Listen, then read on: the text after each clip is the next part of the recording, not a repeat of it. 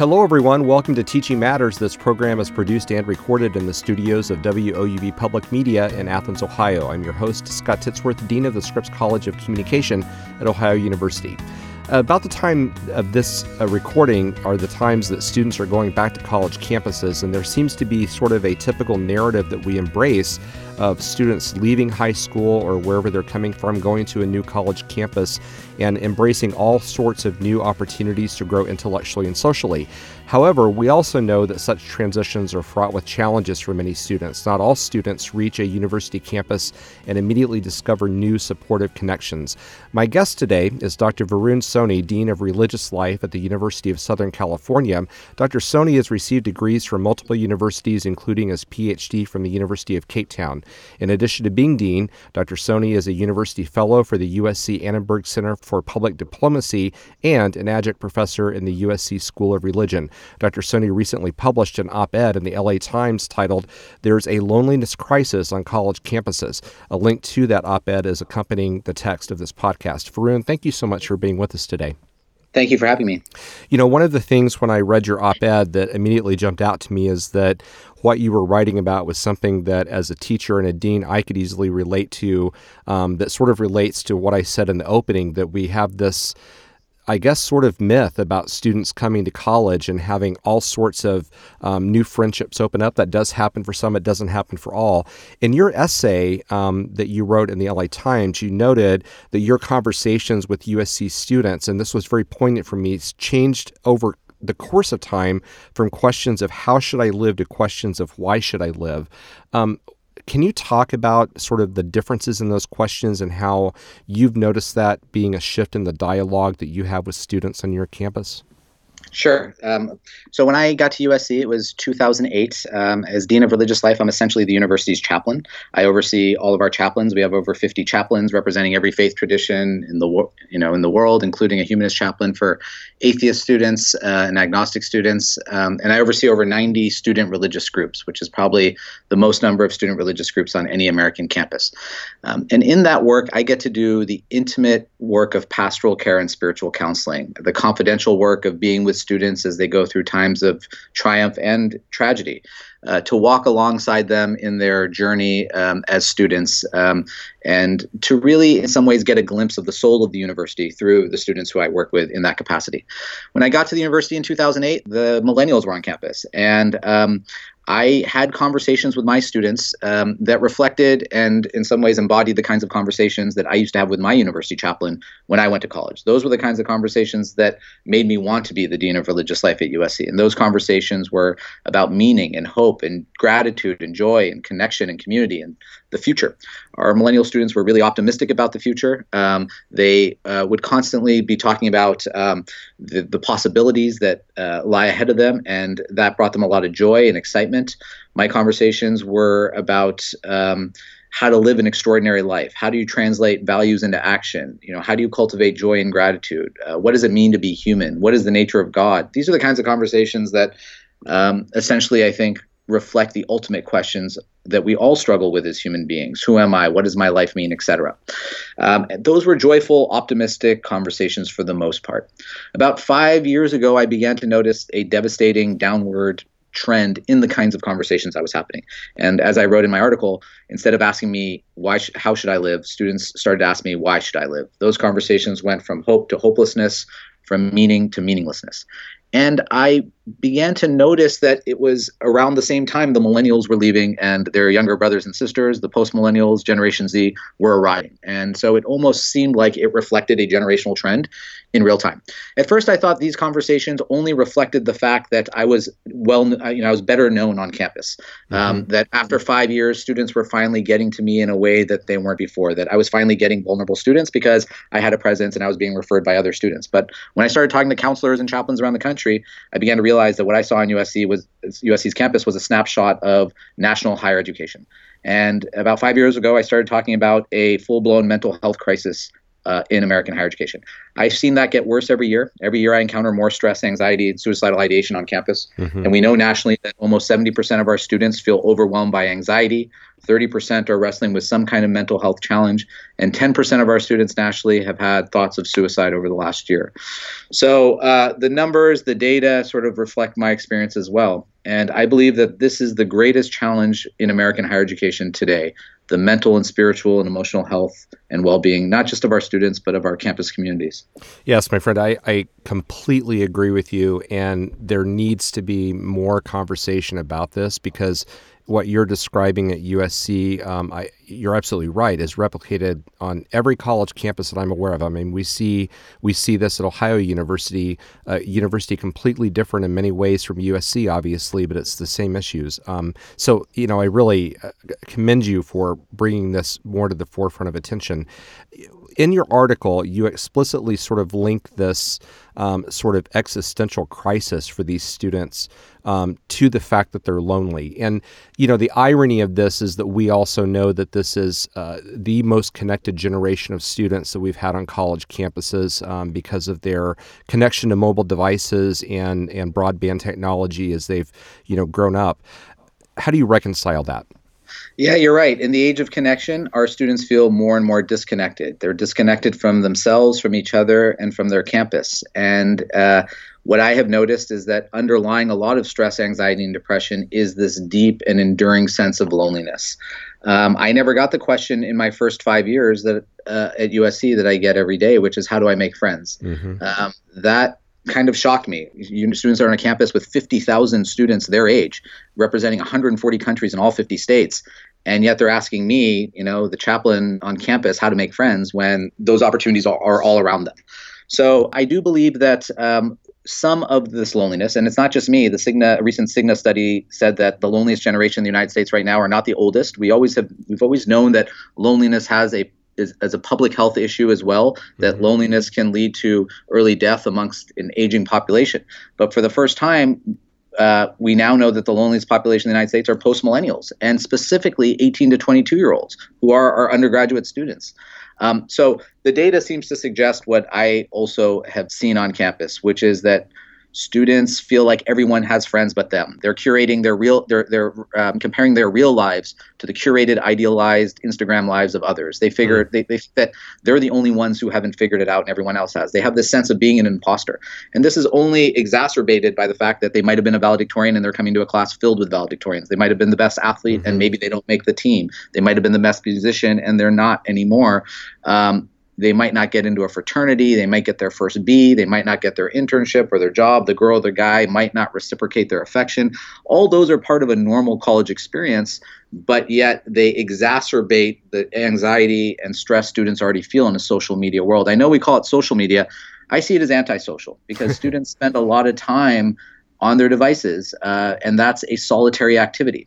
We even know this starts in high school. High school kids aren't going out as much. They're not dating as much. They're not driving as much. They're sitting at home texting each other by themselves. And so, for 50,000 years, human beings have communicated with their tongues, and we're raising a generation to communicate with their thumbs. And I'm not sure we understand what kind of impact that has on our students, but I have no doubt that the mental and spiritual health crisis on our campus that's reflected in Generation Z is in some way related to the fact that they are our first fully digital native generation. Yeah, it bears worth mentioning, too, that your colleagues in the USC Annenberg School for Communication, Center for Communication does outstanding research looking at this very issue. It's a great resource for listeners of the podcast if they want to learn more about that. I thought it was really interesting in your article, and you kind of touched on this already, that, sort of the obvious explanation potentially for this loneliness is, as you suggest, the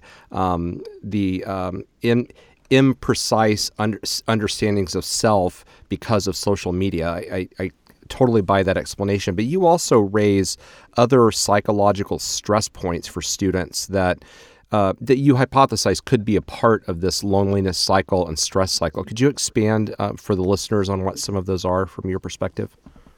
Sure. I would say there are at least 3 or 4 other things happening that are unique to this generation. I think it's a convergence of these trends that have created our current reality. It's the intersection of these trends that, quite frankly, other generations haven't had to struggle with. So social media is one. The other is the loss of religion. 45 to 50% of my first-year students are not formally affiliated with religion, compared to 20% of the American population, compared to 2% of the American population in 1950. So just in 2 generations, we've seen this dramatic rise of non-affiliation from 2% to almost 50% for young people. And I always tell my students, it's okay if you want to walk away from religion, and if you want to walk away from God, but don't walk away from the things that make you human. And what religion has historically provided is community, ritual, a sense of belonging, the idea that there's something greater than yourself, a sense of service to others. Those are the things that make us human. And when you walk away from religion, what are you replacing that with? I also think that tuition causes a great deal of stress. USC is $75,000 a year for first-year students, room and board included. That means that students are not thinking in a traditional liberal arts model, which was, who am I? What does my life mean? How do I become a global citizen? How do I think? How do I learn? How do I be? Instead, it's what's the job that will get me the degree that will pay down my debt? And so what I've seen on my campus is a shift from a liberal arts model to a pre-professional one, where I used to be a mentor, and now I think students see me more as a service provider. Everything's become more transactional as opposed to transformative. And I don't blame them, because I could study religion without worrying about the debt or the job in a way that our students don't feel like they can. I think that causes a great deal of stress too. And another issue is the rise of the active shooter. And almost every week in the United States, there's an active shooter on some campus, whether it's elementary, high school, college, etc. When I was growing up, I always saw the university and the university campus as a location of transformation, of creative expression, of inspiration, of deep learning. I was so excited to be on a university campus. My mother worked on one, and I think at a young age, I became enthralled with that idea, and I, quite frankly, have never left. Our students don't see our physical campus that way. This is a generation of students that were raised with active shooter drills. They see our campus as a potential location of violence and xenophobia and threatening behavior.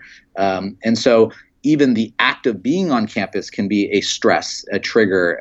It could cause some amount of PTSD based on all the active shooter training that they've been through. And once again, that's not something previous generations have struggled with. So I do think there's a convergence of factors, social media being one of them, but there are other factors too that are unique to this generation that I see as part of the cause of the anxiety.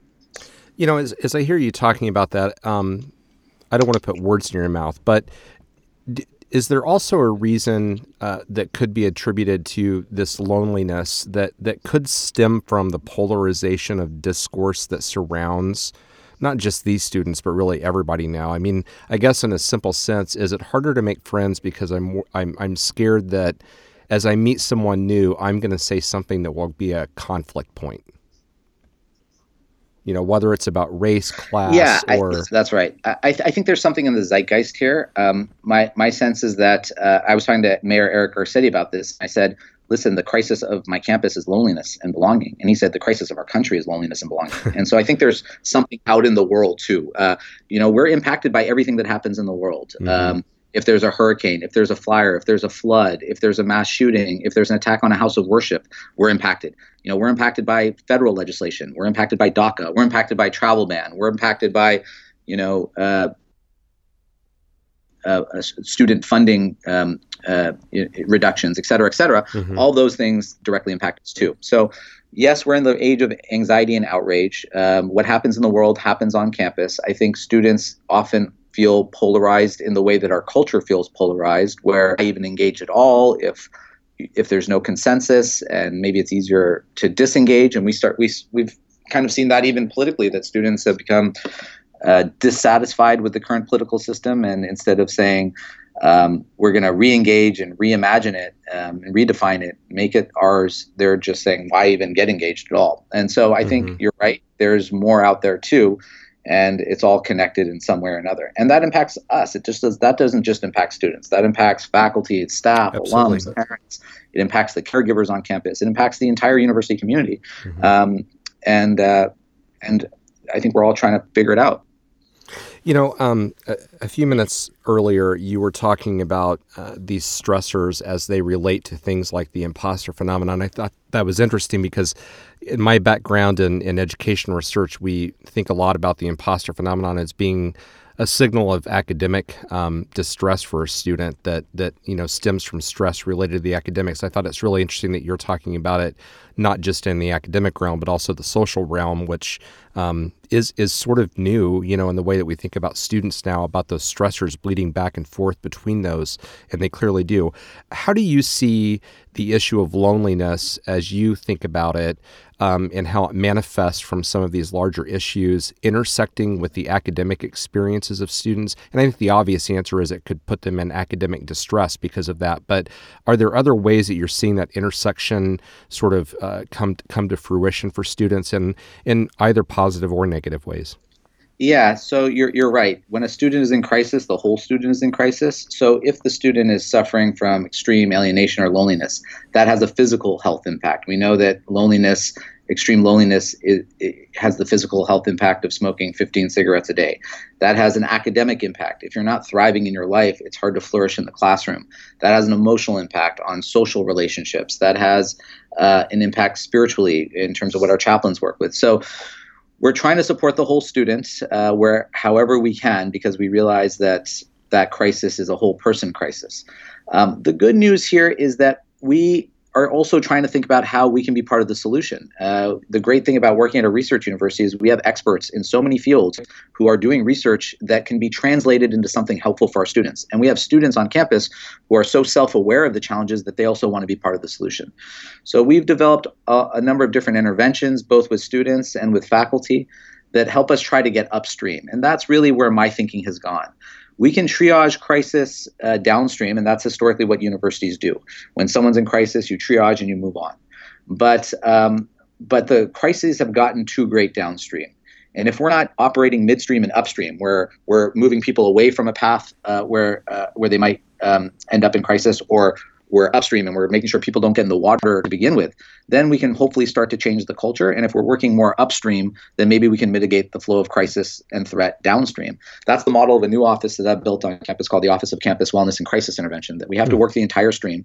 And that's how you sort of shape culture. And so we've been asking ourselves, what's the fluoride in the water? What's the nutrient in the soil? What do we do for all students to empower them to be proactive participants in their own well-being, as opposed to just students who are in crisis when they're already in crisis, right?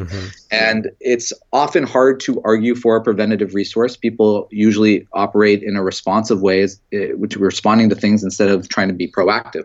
But I don't feel as though we can afford to just be downstream and reactive anymore. We also have to be upstream and proactive. So in addition to that, that proactive approach, which you can't help but not agree. I mean, any other public health concern, we would try to be proactive in any way possible, and this is no different than that. In addition to that proactive approach, are there you mentioned how can the student be a part of that solution? From sort of an appreciative inquiry standpoint, how are you all seeing the positive attributes that the students do have with them be a part of the solution of them not being lonely and not having debilitated, stressors that confront them on a daily basis?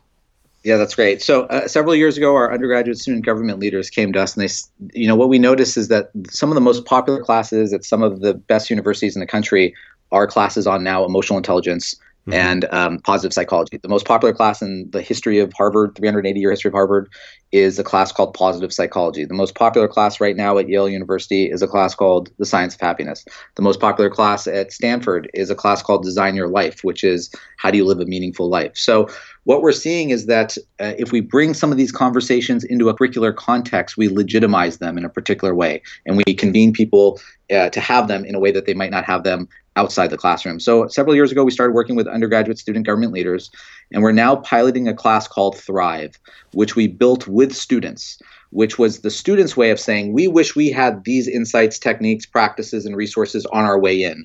And on our way out, as a gift to new students, we want to give them what we wish we had had. And so we've been piloting this class. This is our second year.